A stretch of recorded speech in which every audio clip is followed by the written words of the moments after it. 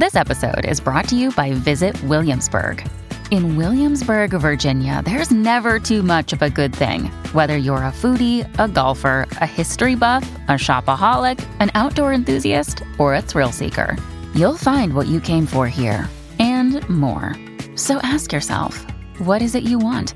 Discover Williamsburg and plan your trip at visitwilliamsburg.com. This episode is brought to you by Shopify. Forget the frustration of picking commerce platforms when you switch your business to Shopify, the global commerce platform that supercharges your selling wherever you sell. With Shopify, you'll harness the same intuitive features, trusted apps, and powerful analytics used by the world's leading brands. Sign up today for your $1 per month trial period at shopify.com/tech, all lowercase. That's shopify.com/tech. It's Friday on Today in Ohio, and as we said yesterday, we'll be talking about a new gun study that is provocative and had lots of people talking on Thursday. It's the news podcast discussion from Cleveland.com and The Plain Dealer. I'm Chris Quinn. I'm here with Lisa Garvin and Layla Tassi. Let's get to the gun story, Lisa. Anti-gun activists predicted that abolishing a permit requirement to carry concealed weapons would turn the state into the Wild West.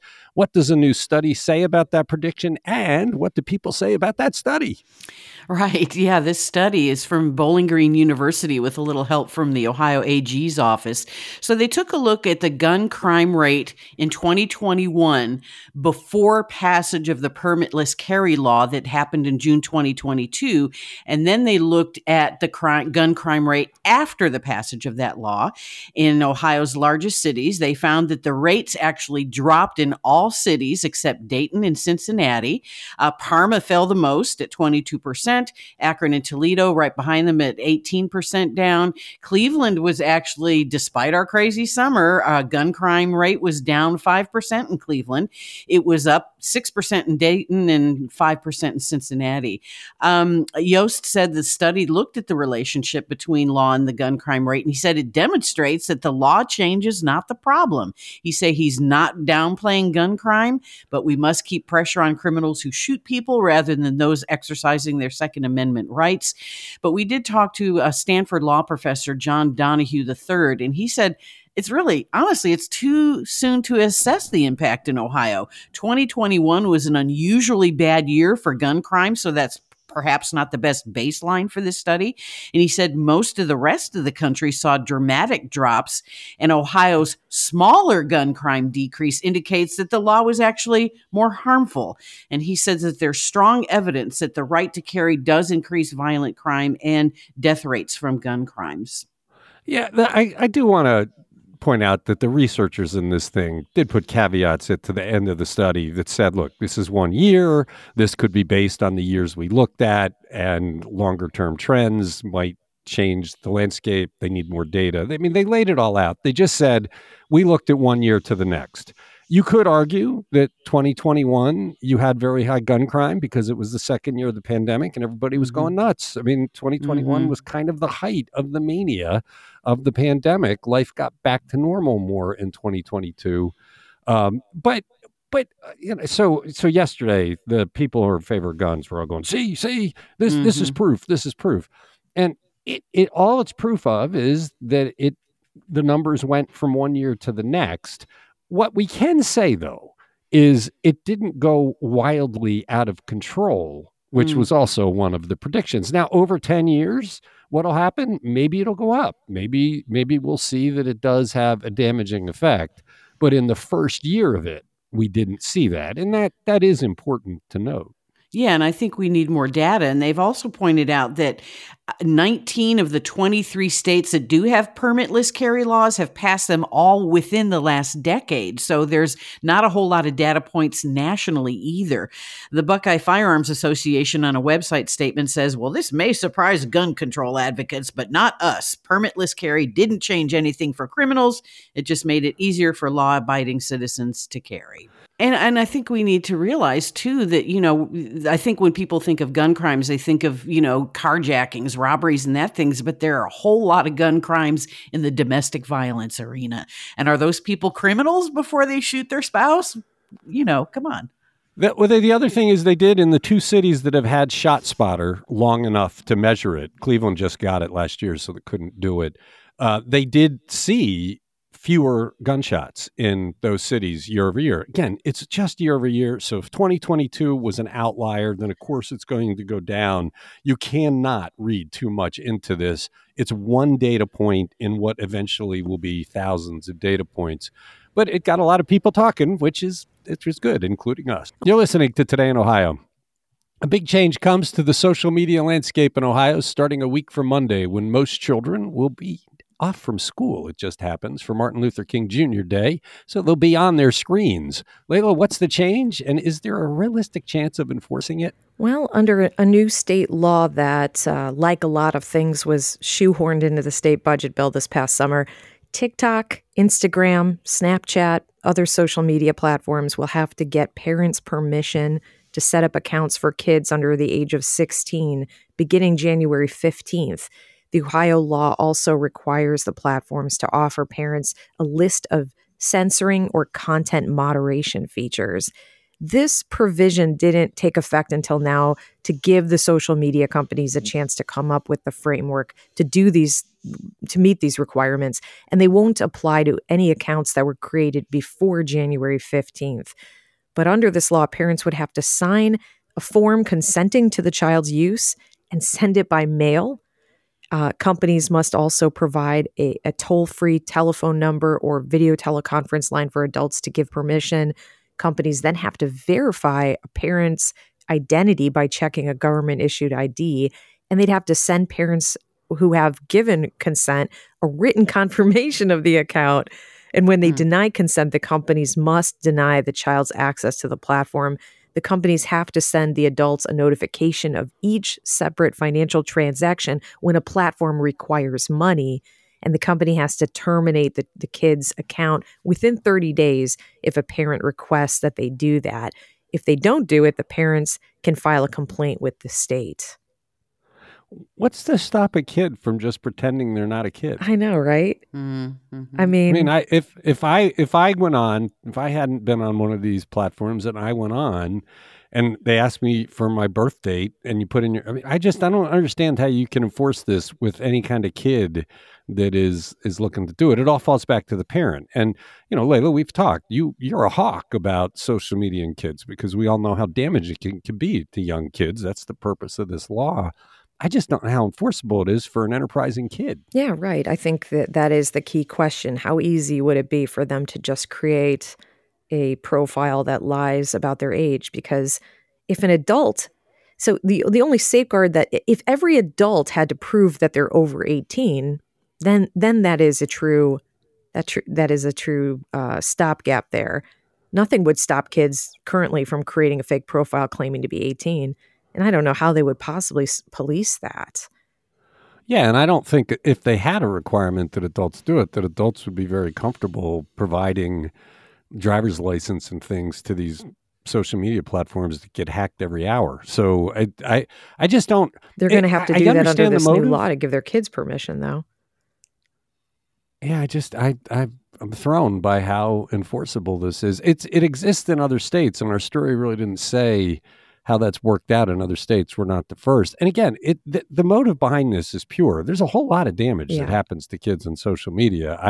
If my kids were young today, I would really not want them on social media. It's haunting, the stuff that happens there. But this is a tough one to enforce. Right. And there's some serious criminal penalties, right? Or serious financial penalties if the social media companies don't comply. Yeah, that's true. A spokeswoman for the company that runs Facebook and Instagram didn't comment about this policy, but in other stories written about this topic, the companies have pointed out that a better way to regulate the use of social media by minors is at the point where the app is downloaded. And it's much easier, apparently, and more uniform for Apple, for example, to enforce parental controls at that point than to have this kind of patchwork of different apps that are trying to regulate it individually. I mean, overall, I do understand the motivation, you're right, is good. Part of the inspiration for this law were the cases of what's known as sextortion, when an adult perpetrator online coerces an adolescent victim to send them a nude picture and then extorts them for money. Apparently, the FBI has investigated thousands of those cases, and in a dozen of them, the victims ended up dying by suicide.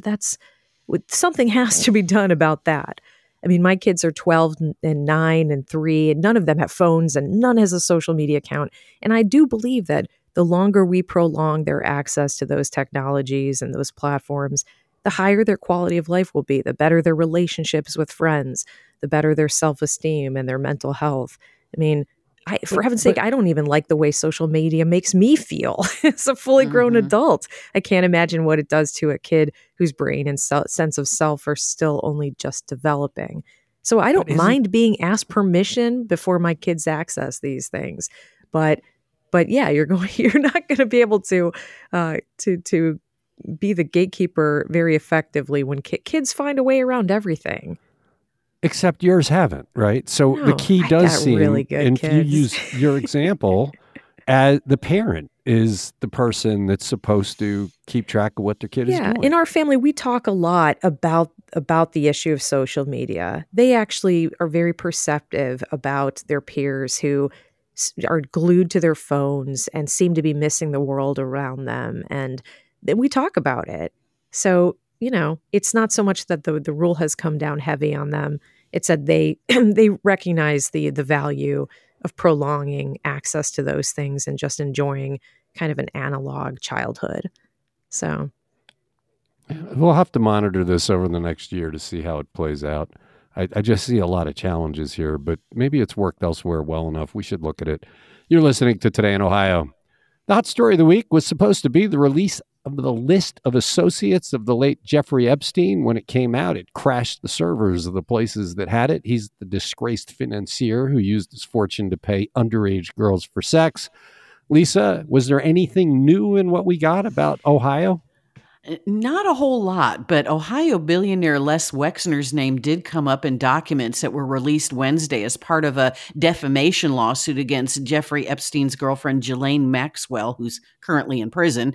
The lawsuit was filed by victims, including Virginia Roberts Giuffre, and they said that Wexner is not on that famous list of the wealthy that Epstein procured underage girls for. But Epstein and Wexner were pretty closely tied. I mean, Epstein was the former money manager for Wexner's L brands, which includes Victoria's Secret, Pink, and Bath and Body Works.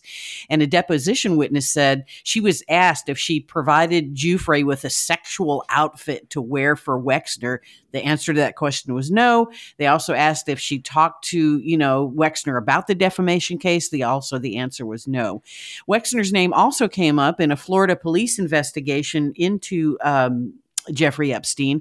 Wexner apparently arrived on a private plane in Florida with county executives for a meeting with Epstein. But Wexner denies knowledge of all these, sexual things going on. He severed ties with Epstein when the allegations surfaced. And he said that Epstein actually misappropriated vast sums of money from him during their relationship. But attorneys for the victims stress that there's no reason to disbelieve Wexner's claim. He was not seen in company with Epstein when these abuses occurred, and the victims seldom met or even saw Wexner. What was interesting about this is when word came out they were going to release all these records, we all thought there'd be huge revelations in there. And it crashed the 3 servers where it was hosted.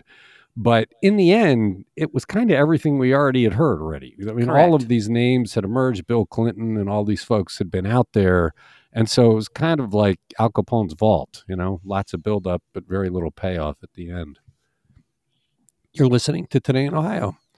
We wondered earlier this week whether Cleveland would fight a law prohibiting Ohio municipalities from using participatory budgeting as it appears to violate home rule.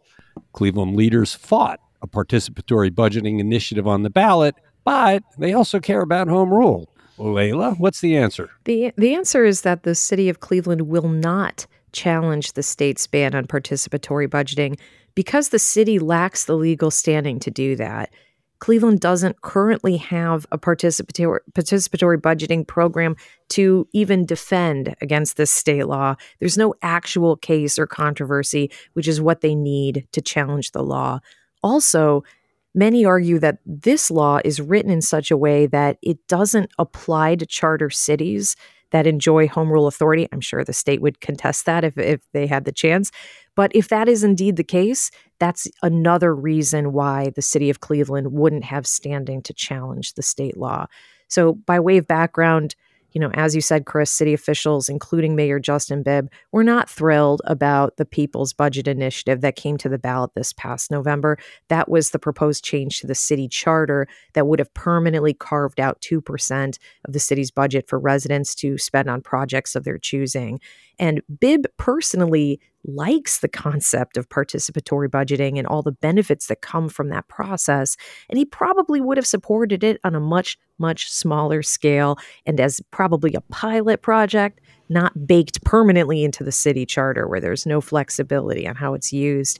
So that said, if there's one thing Bibb disliked more than this participatory budgeting proposal, it was the state telling Cleveland they couldn't do it. So when State Senator Jerry Serino tried to propose a standalone bill banning participatory budgeting in all Ohio cities, Bibb dispatched folks to Columbus to testify against it for the sake of preserving home rule authority. And Serino's proposal eventually made its way into another unrelated bill. But that final version was different from Serino's original proposal in a pretty important way. Serino's initial bill included language that explicitly said the ban would apply to charter cities like Cleveland. This version that passed did not. So that forms the basis for that argument that Cleveland as a charter city might be exempt from this new law and therefore couldn't mount a challenge to it. I mean, all of that said, it's very possible that Cleveland could one day attempt such a program just to see how it goes, and the state would most likely claim that it's illegal, and then you're going to see the city decide, whether or not to go to the mats over it. Well, except, and maybe I misunderstand this. My understanding is if the city's elected officials want to create the program, they can. That this law prohibits citizen initiatives to create it. Yeah, I guess right? That's true. That's true, right? Well, wait. Yeah. Let's think that out. I'm pretty sure that's the way it works. So I think it would have to be that, yeah, if the city budgets the money to be spent on this experiment, then that is, a lawful use. It's okay. Right. Okay. Right. You're right. So the city doesn't have standing because the city can do it.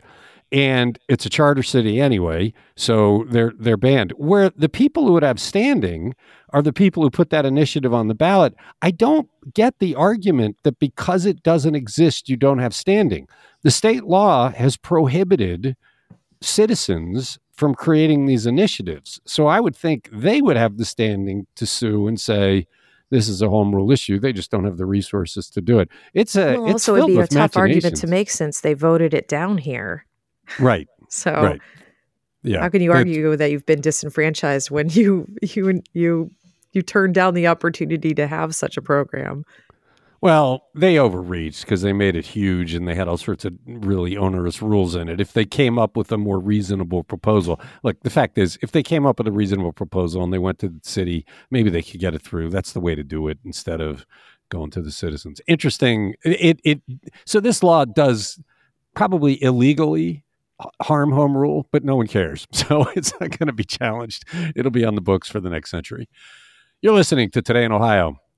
The removal of a Cuyahoga County judge for inexcusable courtroom behavior ends up having some serious ramifications for Metro Health because of one weird anomaly in how board members are chosen for the hospital system.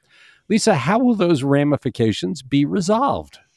It's unclear at this point because of how they're interpreting state law. So Common Pleas Judge Dan Gall, who was suspended by the Ohio Supreme Court, he was one of, the people who voted on appointing Metro Health's, 10-member governing board, and now his position has to be filled because he's suspended.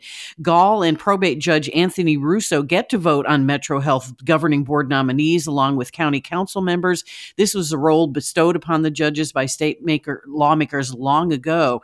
Now, it depends on how you interpret the law. It says that probate and common pleas judges are the most senior in point of service are the ones who get to vote. But that's understood to mean that that's the longest serving judge. So Administrative Judge Brendan Sheehan sought clarification. The Ohio Supreme Court said, well, it should go to the next most senior judge after Gall.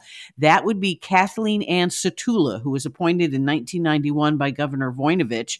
But if it's interpreted that the current CP judge with the most service in any court, it would be Shirley Strickland Saffold, who began as a Cleveland Municipal Court judge in 1987 and that moved on to the Common Pleas bench in 1995.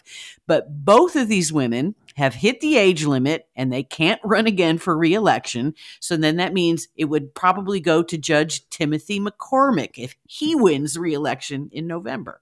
So, I never did understand, though, in all of this, why the legislature and all its wisdom put a couple of judges in the decision-making process. It's a county-funded hospital. The county, formerly county commissioners, now the county council and the county executive, oversee that budget.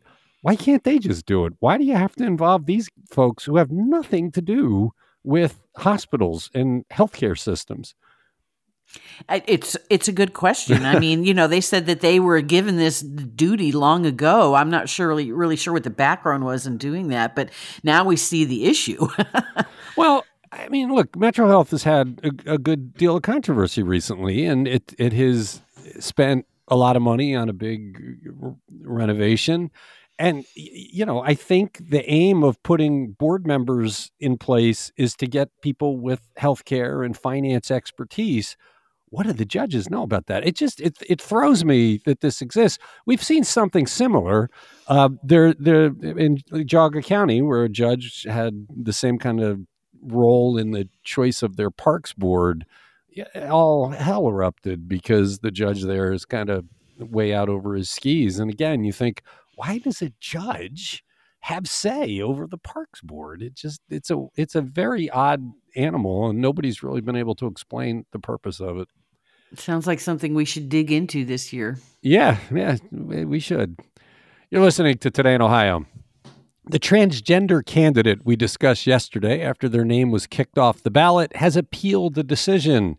Layla, it's a new wrinkle in this case. What's the argument? So the Stark County Board of Elections earlier this week unanimously voted to disqualify candidate Vanessa Joy from running for an Ohio House seat in Stark County because she failed to put her dead name on her candidate petitions. For trans people, their dead name is the name that they went by before they transitioned. And Joy is now contesting the Board of Elections decision, arguing that the requirement to list all prior names for the past 5 years is a discriminatory practice against LGBTQ candidates. In her appeal, Joy said that she recognizes and agrees with the spirit of the law. However, she wrote she didn't know about the law until she was disqualified, adding that the requirement isn't mentioned in the 33-page candidate guide that the Ohio Secretary of State's office issues, and that many Stark County Board of Elections staffers seem to be unaware of the rule themselves. And she says that while she understands that the intention of the law was not to discriminate against trans candidates, that's the net effect here. Well, there are two new wrinkles for me here. One, she's arguing that it has been enforced intermittently, although she didn't provide the evidence of that.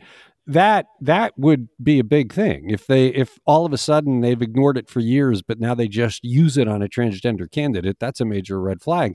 But the second thing is it on the form or not? I mean, if there's nothing on the application form that says what names have you used in the last 5 years. So she clearly didn't know that this existed, and it's not in the handbook. How can you enforce that? I'm thrown because for her for her to say I didn't know about it, I presume there was a question on the form. I thought Please so, list too. all the names you've used over the last 5 should years. take a look at the form. I don't know. I mean, she's saying that it's not in the candidate guide, but my presumption was that it is on the form. I mean, doesn't it say, list your prior names for the past 5 years? It should. This sounds like we have another follow-up story we'll need to do, because that's instructive. If it's not on the form and it's not in the handbook, I don't know how you can argue you can enforce that. But if it's on the form, then her argument she didn't know about it loses all sorts of credibility. Yeah, but what do you make though of the argument that it's particularly disenfranchising to the LGBTQ community and candidates? No, I think it's going to be a hard argument to make in our courts. Yeah, I mean, I the only way, we talked about this yesterday, the only way you could do it is to say there's exemptions for married people. Yeah. So, why is it not exempt for this? But I don't think you're going to be able to pull it off. The rule's the rule. You got to list your past names over the last 5 years, right? So go ahead, Lisa. Well, and anybody who runs for public office, that's going to come up anyway. You can't say, oh, my life started in 2021 after my transition, and not expect people to say, well, what did you do before then? I mean, it's going to come up. If you're running for public office, they're going to dig into your background. It's going to come up. I just think that the fact that any candidate who changes their name on account of marriage doesn't have to list their prior name is very discriminatory. That suggests that marriage is a more legitimate reason to change one's name than gender transition. And that argument is discriminatory and completely false. Yeah, my feeling is there shouldn't be any exemptions. It ought to be straight. If you list your last 5 years of names. But if they're going to exempt the married heterosexual people, you're getting into some serious trouble by trying to parse this. But I'm also now concerned that candidates don't know about the requirement, and then you really start to think, what is going on here? So we'll have to dig a bit deeper. It's a very interesting case. You're listening to Today in Ohio. One of Cleveland's educational giants died this week. What was Michael Schwartz known for, Lisa? Wow, he was quite the higher education giant, and Ohio is probably blessed to have him. But Michael Schwartz died at 86 on Tuesday. He spent 25 years at Kent State. He began back in 1976 as the vice president for graduate studies and research, then moved up the chain to vice president of academic and student affairs, and then finally was appointed as Kent State's 9th president from 1982 to 91. A lot of things happened while he was there. He oversaw creation of the May 4th Memorial that was dedicated in 1990.